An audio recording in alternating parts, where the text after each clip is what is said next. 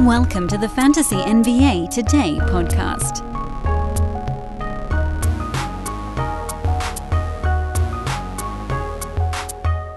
Hey, we get to recap a big Tuesday. That's kind of fun.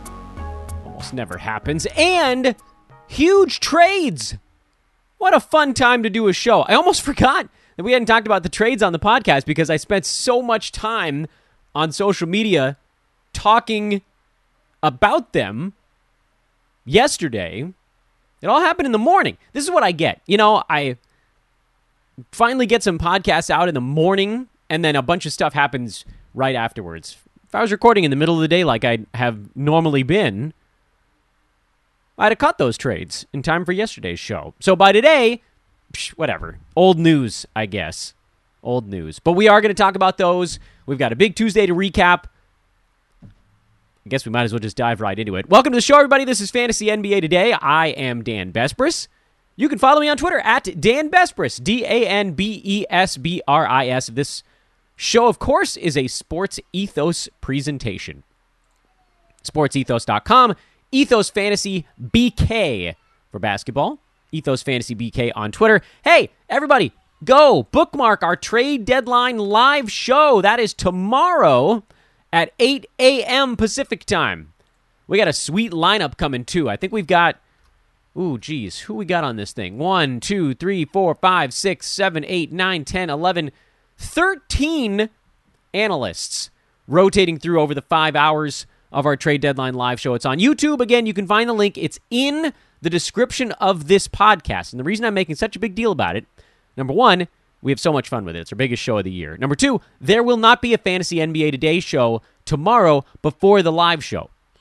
In fact, Fantasy NBA Today, what you're listening to right now, tomorrow's episode is just going to be a 45-minute chunk of the live show that I cut out and quickly record an opening and a closing to and present it to you as kind of a way of saying, hey, you should have listened live anyway. So please click the link in the description of this podcast. Go set the reminder. There's a little button there to set the reminder right there on the YouTube page. Like the video. Subscribe to the Sports Ethos YouTube page. You guys know the drill by this point. Trades.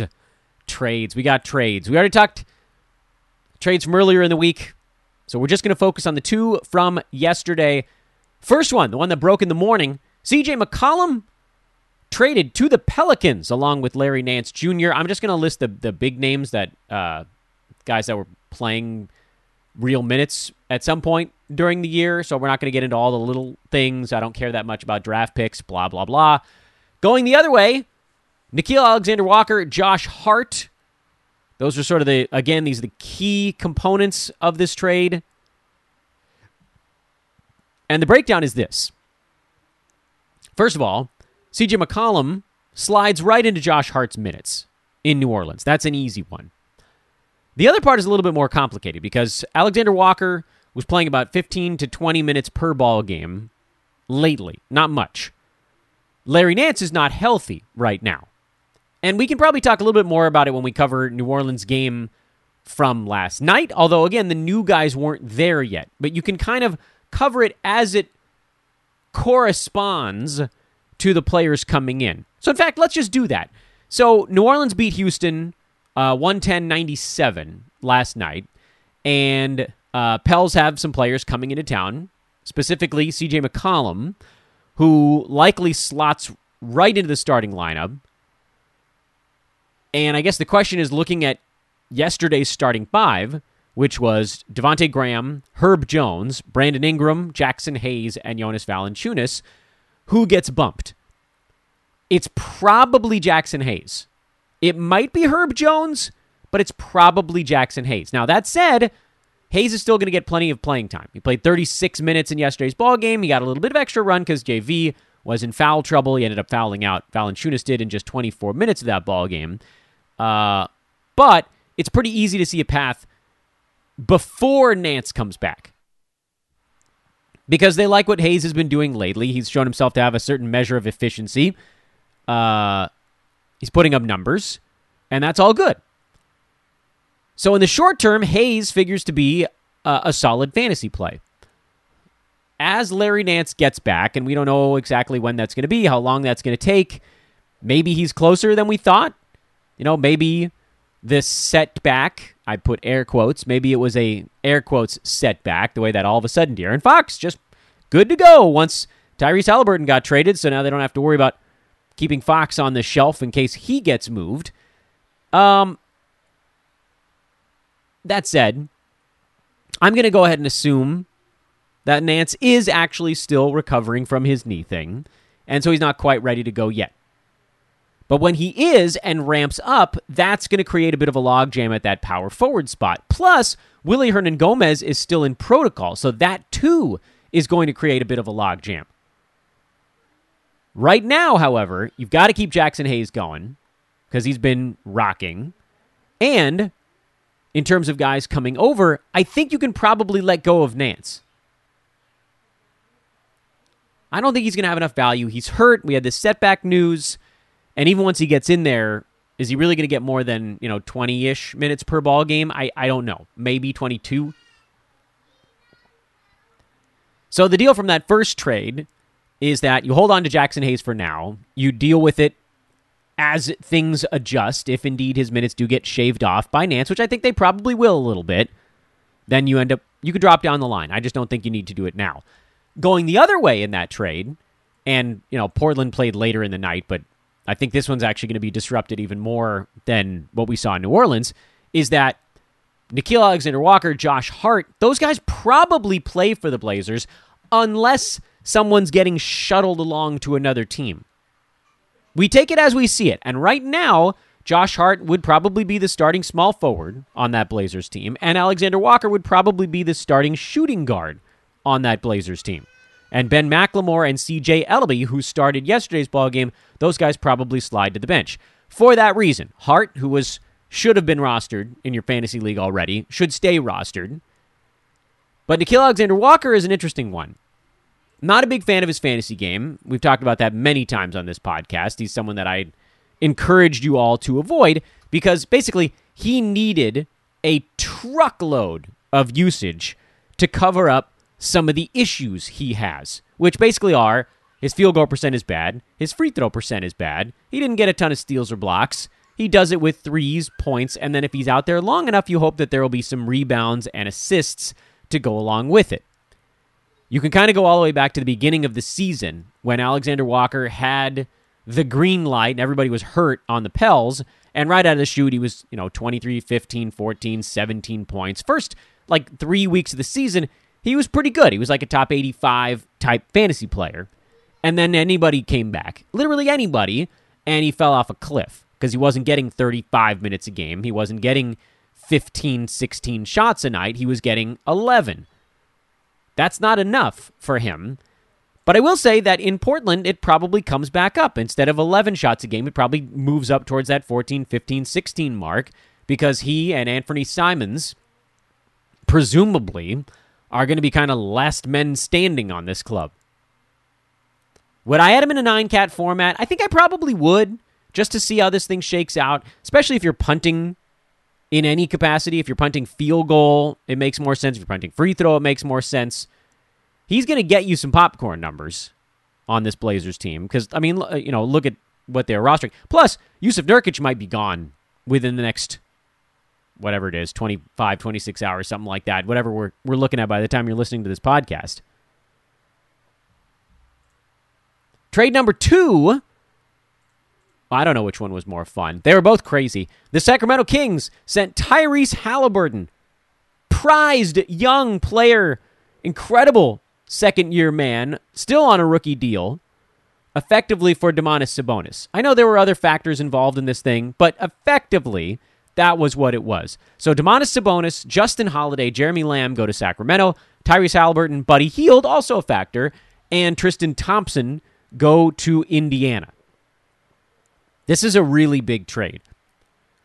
On its surface, this trade is Sacramento getting a big man and a wing and sending away a guard and a wing. So Sacramento added to the front court. The midcourt broke even. The backcourt opened up. On the Pacers side, they added to the backcourt. The wing broke even, and the front court got lighter. Then news broke about an hour after that initial trade saying that, Miles Turner now is excited to play with Tyrese Halliburton. Do we actually think he's going to stay in Indiana? If the Pacers are wise, they're going to go get everything that they can for everybody and basically hit something of a reset button on the situation. Is there any point in doing that half rebuild? That never works out for anyone. But we'll see. What I'll say this, on the Miles Turner front, he's not expected back until the beginning of March anyway. So we're still talking about almost a month from now. I know that there's an all-star break in there, which does sort of cloud how many games you're going to get. I think Isaiah Jackson is a great add for at least the next 2 to 3 weeks. And I know he didn't play last night. He was questionable, which means he's probably going to get in there at some point this week. I know the Pacers don't have a particularly strong schedule on the week, but he's getting in there at some point. I got to think before Sunday's done. So add Isaiah Jackson. And to answer a question I got asked way too many times on Twitter, no, I have no desire to get into the Goga Bitadze mess. I'm not a Goga guy. You guys know that about me. I know he was fine in yesterday's game. He had 14 points, 2 steals, and 3 blocks, which is pretty good. But I'm just not a Goga guy. I've seen enough to know that at sort of a true NBA level, he doesn't hold up. He's not going to get 2 steals and 3 blocks every ball game. His free throw shooting hasn't been good at the NBA level. Field goal percent hasn't been good at the NBA level. If you think you can get one game out of him here before Jackson comes back, I guess you could dabble. But that is not my cup of tea. I think the Pacers want to get Isaiah Jackson run. He's the young guy. Bitadze's been around for a couple of years. I don't think they're that excited about him anymore. This felt more like a played him out of necessity sort of deal. And then Chris Duarte is a really nice option right now. But that could change. So Jackson is my favorite play on the Indiana side. Duarte is kind of the second one. On the Malcolm Brogdon front, I don't believe he can get traded, but he could get shut down. He was questionable and then got held out. I'd say they're keeping him shut down for the trade deadline, but again, that's sort of kind of a non-factor for him. I think eventually Brogdon does come back and plays like maybe 24 minutes a game for Indiana, just to keep him fresh. But a lot should open up here with the Pacers. Buddy Hield is probably going to get to play. So hold Buddy Hield. Halliburton's going to get to do plenty. Obviously, that's an exciting young player. They're going to just run him until the wheels come off, so that's cool. And then again, I think there's enough for Duarte, especially with Justin Holiday leaving. Hield is going to go out there. He'll gun up 3-pointers, but he doesn't have the defensive Holiday. I think, if anything, this might even be a little bit more for Chris to do, at least in the near term. No, I don't think Lance Stevenson plays and gets almost triple-doubles the next couple of ball games. That felt a little bit more fluky. So add Isaiah Jackson on that one. And then going back the other way to the Sacramento side, Domantas Sabonis in the front court is going to make life a little bit tougher for a guy like Richaun Holmes, who was already scuffling a tad with Damian Jones. You hold on Holmes. Don't get rid of him. You can't. It's just like he's one of those guys that's so good in whatever minutes he gets that you can't part with him just because a center's showing up. Also, I think Justin Holiday plays because what the Kings have told us with this trade is that they're not interested in rebuilding around Tyrese Halliburton, which is probably, franchise-wise, what they should have done. They're just going to make a run at it. Screw it. Blow up the whole plan. Make a run at it. So Harrison Barnes, he's going to get to play a bunch. No fear of a shutdown there until they get fully, truly eliminated from playoff contention. Barnes will get to do plenty. De'Aaron Fox magically came back from his ankle thing, and so he'll be fine now. And he's fully running the backcourt. I think Holiday slots in as probably the starting shooting guard, unless you see Davion Mitchell in that spot. Either way, there's plenty of run for those guys. De'Aaron Fox is going to play. Justin Holiday, presumably, if he comes off the bench, he takes Buddy Hield's spot. If he's in the starting lineup, whatever. Holmes and Sabonis probably start side by side, and then Barnes is probably the starting small forward. Davion Mitchell's another guy whose avenue basically just opened up because with the Kings getting a big man and losing a small guy, that's kind of what they were doing before anyway. When Fox was out, they were down one guard. It's just that now Mitchell's going to be stepping in for Halliburton instead of Fox.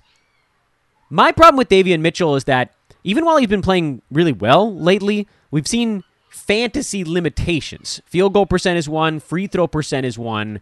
He actually hasn't been doing much besides shooting 3-pointers.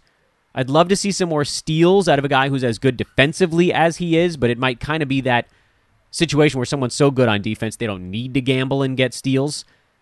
I think other analysts are a bit higher on Mitchell than I am. I'm totally fine with picking him up and kind of streaming him here, especially while the new guys are not in town yet. But when everything settles, when the dust settles, I'm not sure he's going to get enough shots behind Sabonis and Fox and Barnes. And that's the other thing for the Kings.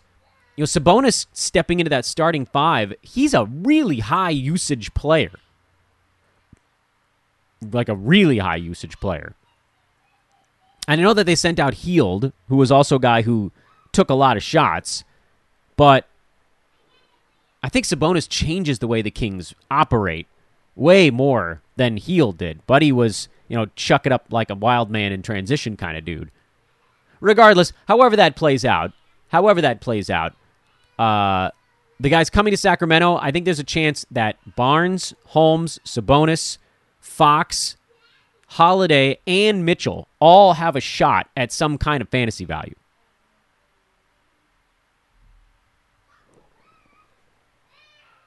Who do I like more between Holiday and Mitchell? Most analysts, I think, are going to say Mitchell. I think I actually like Holiday more. If only because it's just easier for him to hit the mark with his stat set. I know that's dumb, but the steals, the blocks, the threes, free throw percent, that's useful in a way that for Mitchell, mostly three-pointers, even at a slightly higher volume, even he might do more when he's on the floor. I don't think he covers you in as many categories. It's close. It's a little bit of a wash. They both should probably be on rosters. And I think it's worth exploring using weekly moves on some of these guys. I know that we always say hold, don't use the moves until Thursday. But when big trades go down in advance, what you're really holding for are the big trades. And these were two of them. Of all the trades that happened yesterday, I think my most interesting parts of them are Isaiah Jackson, what happens in the front court. I think he could potentially even play power forward even if Miles Turner did come back to the Pacers. I think Holiday and Mitchell on the Kings are the interesting things that are sort of emerging. And then in the other trade, the other trade might not produce any new magical fantasy guy. If anyone, it would probably be Nickeil Alexander-Walker. Hey, so have you guys ever stopped and wondered why internet access has actually gotten cheaper while everything else has gotten way more expensive? It's because internet service providers aren't just making money off of your subscription fees. They're making money by spying on your activity and selling your browsing history to big tech companies. Seriously. That's why those prices have generally stayed the same or even gone down for all the bandwidth you could possibly handle, while your cable bill's gone from $80 to $220, and your internet went from like $40 to $42 in the same amount of time. It's because they're covering their money other ways. How can you make sure that your data is encrypted and your ISP can't take it and sell it? ExpressVPN. How do they do it? ExpressVPN creates a secure tunnel between all your devices and the internet so everything you do online is encrypted. You're in a tunnel. They can't see into it. Do you want to know more? Let's geek out a little bit. It reroutes your connection through a secure server, which blocks your ISP from seeing the things you do online. All they can see is that you're connected to an ExpressVPN server, but beyond that, they can't figure it out. It works on all of your devices. Tablets, smart TVs, phones, computers, your router, the whole family can stay protected. I cannot stress this to you enough. ExpressVPN is so simple. You open it up, you click on one button, and you can be anywhere you want. Which sounds like the plot of a futuristic movie. Anyway, your data is your business. It's not theirs. Don't let them make money off of you. They're not going to change your price because you say you can't have my data. And that's what's happening. Go to expressvpn.com/hoopball. Get 15 months for the price of 12. An extra 3 months on your ExpressVPN protection for free. That is expressvpn.com/hoopball. Learn more now.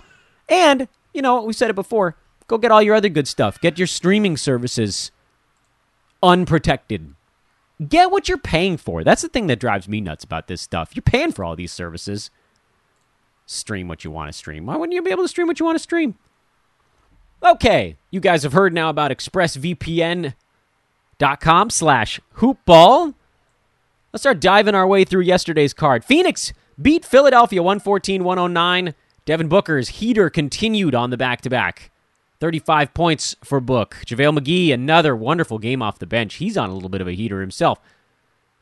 Jay Crowder, 14 rebounds, didn't score. Chris Paul had kind of an off night. Missed a free throw, missed some shots, had 6 turnovers, and still had 16 points, 12 assists. No surprises on either side in this ball game. Everything we've talked about before held true again. Easy. Keep moving. Boston blitzed a Brooklyn Nets team that didn't have any of their superstars on the floor. You kind of knew this was going to be an ugly one. I don't think I thought it was going to get quite this ugly. Boston just said, look, we're not going to screw around. This is our chance to pass a team in front of us in the Atlantic Division, gain ground on Philadelphia, and Boston's running their way up the board right now. Again, no massive surprises. Certainly on the Celtics side, Horford's looked a bit better. Nobody had to play big minutes in a blowout. And on the Brooklyn side, you kind of just, I thought Patty Mills would probably have a better ball game here, but it was whoever. Javon Carter got going. Thus, the fear of running these backups out there is, can they even stay in the ball game? And the answer was no. Rutrow. Brooklyn's in a mighty tailspin, and now, there's a lot out there. A lot of smoke around James Harden rumors. He is sick and tired of the nonsense in Brooklyn. We shall see. Anyway, you're not adding these guys, because if Harden got moved, then somebody else would come in. Right now, it seems like it would be Ben Simmons. In any event, we talked about Indiana already. On the Atlanta side, another blowout. Again, you're playing sort of a zombie Pacers team. Hard to get a great read on what went down in this ball game. Trae Young was good. I wish so bad that Danilo Gallinari could get 3 more minutes per game. How many times I'm going to have to say it on this show? It's never going to happen, but I wish so bad that it would. Center situation is murky in Atlanta right now. Capella and Okongwu ended up with about 37 and a half minutes of center time. Gorgui Dieng closed out the blowout with 7.5 minutes. John Collins is grabbing anywhere from about 4 to 8 center minutes per ball game right now, and that's kind of kneecapping Clint Capella and Onyeka Okongwu. Neither one of those guys has been evaluated lately. Capella's the guy you stick with in the hopes that things move back to where they were, but he's probably not going to get to where we wanted. Is what it is. I thought Bogdan Bogdanovic would be better. I mean, again, there's some blowout stuff at play here. We might be just running into a logjam of too many wings, which has happened before in Atlanta, although of all those guys, Bogdan's the one that I would trust the most from the group. Another blowout. Oh, blowouts everywhere. And now, here's the thing. With the Clippers, I'm not sure that this isn't the way the minutes are going to get distributed for them anyway. Everybody gets a little bit. Norman Powell started this one at shooting guard. Rob Covington came off the bench, had one of the better games. Isaiah Hartenstein had a fantastic game off the bench in 27 and a half minutes. Is he an ad? I doubt it. Zubats was in foul trouble. The Clippers were getting punked. I don't know. I don't think we can make any calls. Frankly, I really don't think we can make any calls from this ball game. Good to see the Grizzlies let some of their bench guys play a little bit more. D'Anthony Melton, 27 and a half minutes, missed his shots, which has been the thing with him all year. We keep talking about how we need him to change his locations. We just need his shot to fall. 3 steals, 2 blocks, 4 assists, a 3-pointer. He does everything, but he cannot make a shot to save his life this season. Our good buddy Brandon Clark, another big ball game. I kept getting all these questions yesterday on Twitter. Oh, is Brandon Clark a deadline stash? No, he's not a deadline stash. He's been good for a while. Where the hell's everybody been? This have to be new follows or something, because Clark is number 64 over the last month. What are we talking about? Stashes. Stash. He's number 64 over the last month, playing 21 minutes a game. He doesn't need any more than he's getting. He's a low-minute, big-time producer. He's a 9-cat guy. I'm still hanging on to Melton. We all are, because it's there. It's in him. He's in a full-season slump at this point. New Orleans beat Houston. We talked about the New Orleans side. The Houston side, Garrison Matthews, 29 minutes. Eric Gordon, not gone yet. Effectively gone. So Matthews is going to play close to 30 minutes a game off the bench. The shot wasn't falling for him, but he did go 8 for 9 at the free throw line, so kind of salvaged the night. Man, if he makes one more three-pointer, we're talking about a really good ball game. If he gets one defensive stat, we're talking about a pretty good ball game. Alperen Şengün, once again in the starting 5, 11-9 with a couple of blocks. He's a guy that needs to be rostered. I think Jalen Green probably gets a bump with Eric Gordon leaving also, even if it's just a couple extra shots. And I want to say Kevin Porter's a guy who's showing signs because the percentages are still a complete wreck. Most evenings, 7 turnovers too, but he did hit his shots in this ball game. I can't do it. He's like outside the top 200 even when he's putting up electrifying popcorn numbers.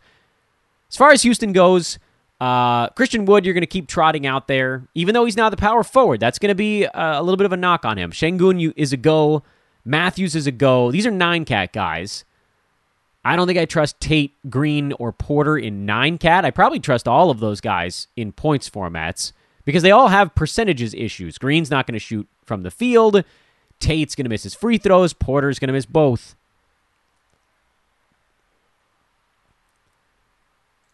Dallas beat up on Detroit. No surprise there. Mavericks have been a very good team for quite some time now. Reggie Bullock, 12 points, 4 more threes. Even on a quiet game, he's been good. Maxi Kleber came back. Didn't start. Dwight Powell started. I think as Kleber gets settled back in here, if he has time to get settled before Porzingis returns, Kleber should be a pretty decent stream. It's going to come down to timing. We don't really know how long Porzingis is out, although he keeps getting ruled out a day in advance. So my thought is that it's probably not that close, and you might be looking at All-Star break. Just reading the tea leaves. Otherwise, things pretty much stay the same. Isaiah Stewart, another decent ball game. I'm not being tempted there. I won't be tempted. Jeremy Grant, Kelly Olynyk split the power forward minutes as per usual.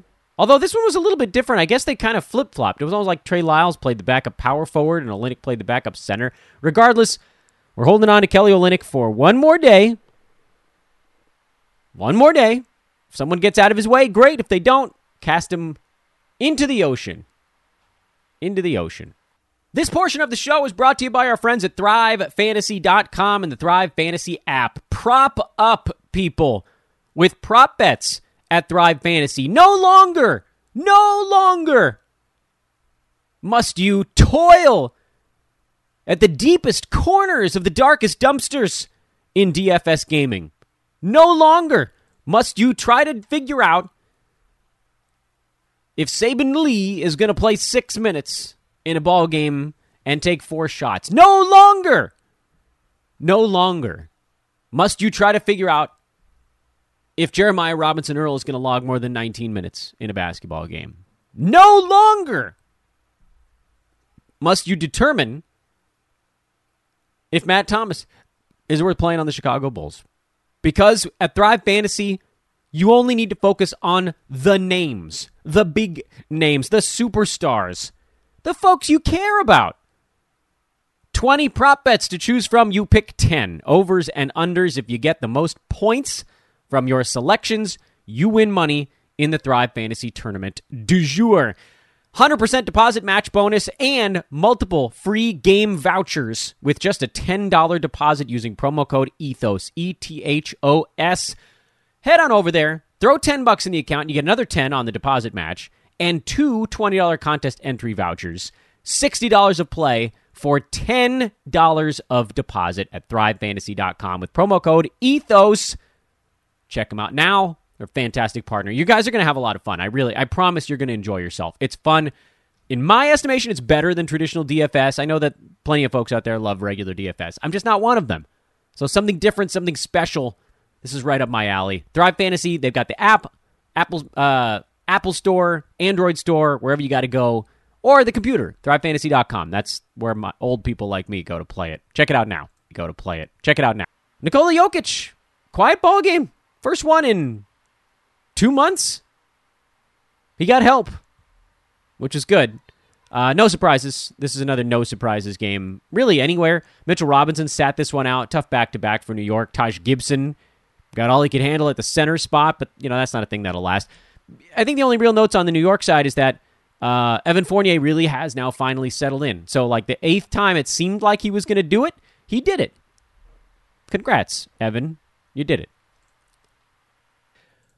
Bucks beat up on the Lakers. Wow, Giannis. My goodness. I know he missed some free throws in this game, but who cares this time around? 17 for 20 from the field. No big surprises. Again, it's been kind of the typical fare with these bunch of blowouts on the card. Although Milwaukee did have to put their starters back in. Lakers were making a run. They cut it to, I think, 10. It was like 118 to 108. Something at that point. And then Milwaukee got it going again, able to fend off a Lakers run. Grayson Allen has become quietly kind of a useful shooting guard. He's 3-and-D, very much 3-and-D kind of guy, but percentages have been okay. He's only taking the best shots. He'll get you a steal every once in a while, usually a couple of rebounds, couple of assists. He's your prototypical 3-and-D guy that I think probably sits right in that like 100 to 115 range, which actually does have a place on fantasy teams. That's a startable player on most clubs. And he's a low turnovers guy, so it complements some of the other stuff that goes on fantasy teams. Anyway, I do think that he's not someone I'm going to use a weekly move on in a head-to-head league with all the stuff going on here on trade deadline week. But, Roto style, if you're way behind in games played, he's someone that helps make up ground a little bit without costing you anything. And, if you had him, I guess, already in head-to-head, you probably just ride it through. Whatever. I guess the good news of this game is that Malik Monk really has solidified his role. I do also wonder how long before the Lakers just kind of not pull the plug on Russell Westbrook, because you can't eliminate him entirely. His fit next to LeBron James is just horrendous. And we didn't get a great look at it early in the season because LeBron was hurt early in the year. And then LeBron was hurt again. And Anthony Davis was hurt. So there was always like this one thing missing. And now that we're seeing all three together, it doesn't work. All three together doesn't work. And Russ is all over the map. I mean, he can't shoot right now. Everybody's like, oh, he never could shoot. But, he could get to the rim. He could finish around the rim. He can't even do that right now. He needs to be in there when LeBron is not. Just run the offense those minutes when James is off the floor. And you can't cut Russ down to 16 minutes a game or whatever it would be. LeBron on the bench for 14, 15, 16 minutes, whatever that number comes. At some point, they're going to probably have to play together, but I think it probably has to be when Anthony Davis isn't out there. Like, there just can't be all three at the same time. Whatever it is, there needs to be, when Russ is on the floor, there needs to be one extra floor spacer. And AD, I know he can step out and shoot a 17, 18-footer, but he's not hitting jump shots this year. Anthony Davis is doing his work around the rim, which is where Russ is trying to go. There's just a three-player fit, and I don't know. Will they figure it out? Will they actually hit the button on that and make it go? Minnesota beat up on Sacramento. Again, another blowout. I don't think we can read too much into the Kings in this ballgame. They got a bunch of guys coming to town, although, this is a game where you figure Davion Mitchell would have an opportunity to kind of cook a little bit, not necessarily have a great ball game, and this is the fear. This is the fear. He's going to be alongside De'Aaron Fox, who's a much higher usage guy than Tyrese Halliburton. Those two flip-flop. Fox his ankle was magically fine as soon as the Halliburton trade went through. And then Sabonis is on his way to town. He's also an extremely high usage guy. The way that Davion Mitchell was posting something close to fantasy value was because he was getting 14, 15, 16 shots a game over this stretch with Fox out. But if that number drops down to 11 or 12, I don't think he has fantasy value because he doesn't get a ton of assists. He actually doesn't get as many steals as you'd think for someone who's quite good defensively. His percentages aren't very good. I don't see the upside. Yeah, he makes more sense in leagues that don't count percentages. You see what I've done there? I'm trying to say it that way because some of you were like, hey, my points league does count percentages. Rashawn Holmes, personal absence. Read into that if you will. I'm not dropping him. I know Sabonis is going to cramp his style a little bit, but I'm not dropping him. Kings are going to have a lot of weird things to figure out here, but whatever, we move on. And Orlando blew out Portland. I mean, it was crazy. Such a blowout day. I think we had 10 games, and let's see, Boston, Brooklyn, Indy, Atlanta, Memphis Clippers, Dallas, Detroit, Denver, New York was not really a blowout until late, so we're not going to count that one. Milwaukee was beating up on the Lakers, but they did put their guys back in, so I don't think we can count that one either.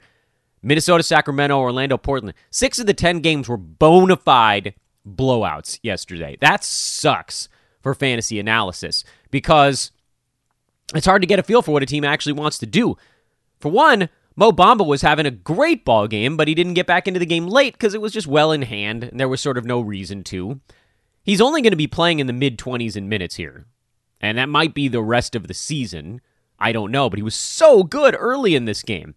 Meanwhile, Jalen Suggs left with a sore Achilles. If he has to miss any time, that's a big help for Cole Anthony, Gary Harris, Chuma Okeke, Wendell Carter Jr., everybody gets something when Suggs goes out. And that's not to say the team is better when Suggs is off the floor, but they might actually be a little bit better when Suggs is off the floor right now. He'll get there. He's just not there yet. So this helps everybody. Remember, last time Suggs was out, Gary Harris was actually a fantasy value. Again, I don't know if this is something you have to jump at. I wouldn't use a weekly move on it because we don't know. Suggs might be ready by their next ball game.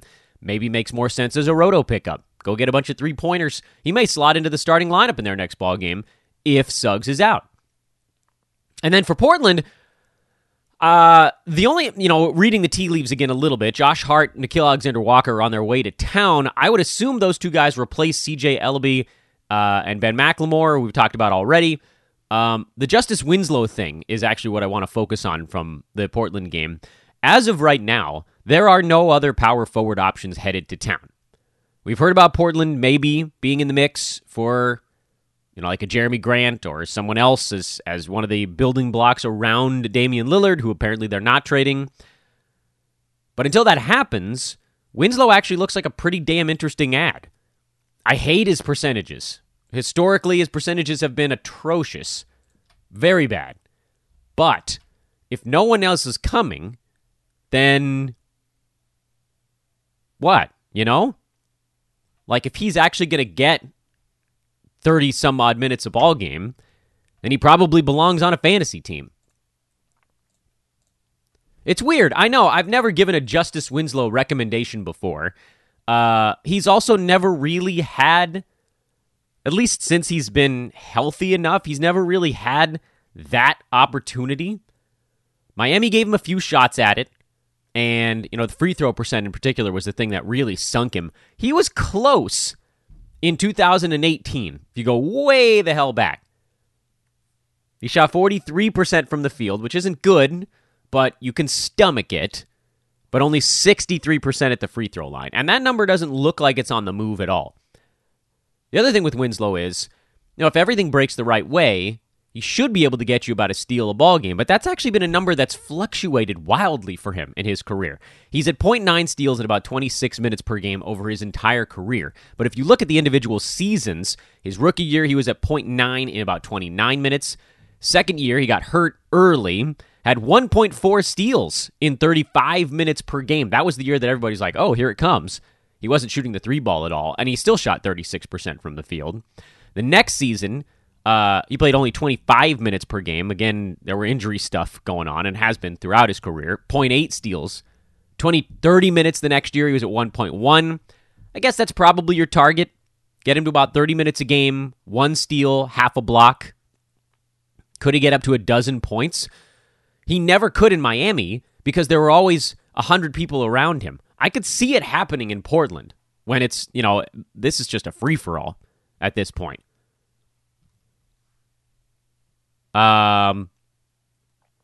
He didn't play this many minutes in the previous game because McCollum was still there and also kind of settling in a little bit. But again, what we're looking at right now, Josh Hart could play power forward. I guess that, could that wedge him out a little bit? Yeah, I guess. I don't know. It feels like it may come at the expense more of a little bit from everybody. So that's the fear. If he doesn't hit 30 minutes, it's probably not going to be worthwhile. I don't think I would add him if I was cutting someone of any relevance. I think in a points format, you give it a much stronger look. And then in category leagues, you probably save that roster move. And we move on. We'll see if there are any more trades coming up today. Have a wonderful day. This is Fantasy NBA Today, a Sports Ethos presentation. I am Dan Vespris. Tomorrow, trade deadline day. Remember, no show tomorrow. Well, there is a show. It's coming in the afternoon. It's just a chunk of the trade deadline show. Hit me up on social. That's where we'll get everything done, especially if something goes down in the middle of the day today. Big thank you, as always, to our sponsors. We'll talk to you tomorrow morning, 8 a.m. Pacific time. Trade deadline live show Thursday. Join us, won't you? The link is in the description of this podcast. Later, everybody.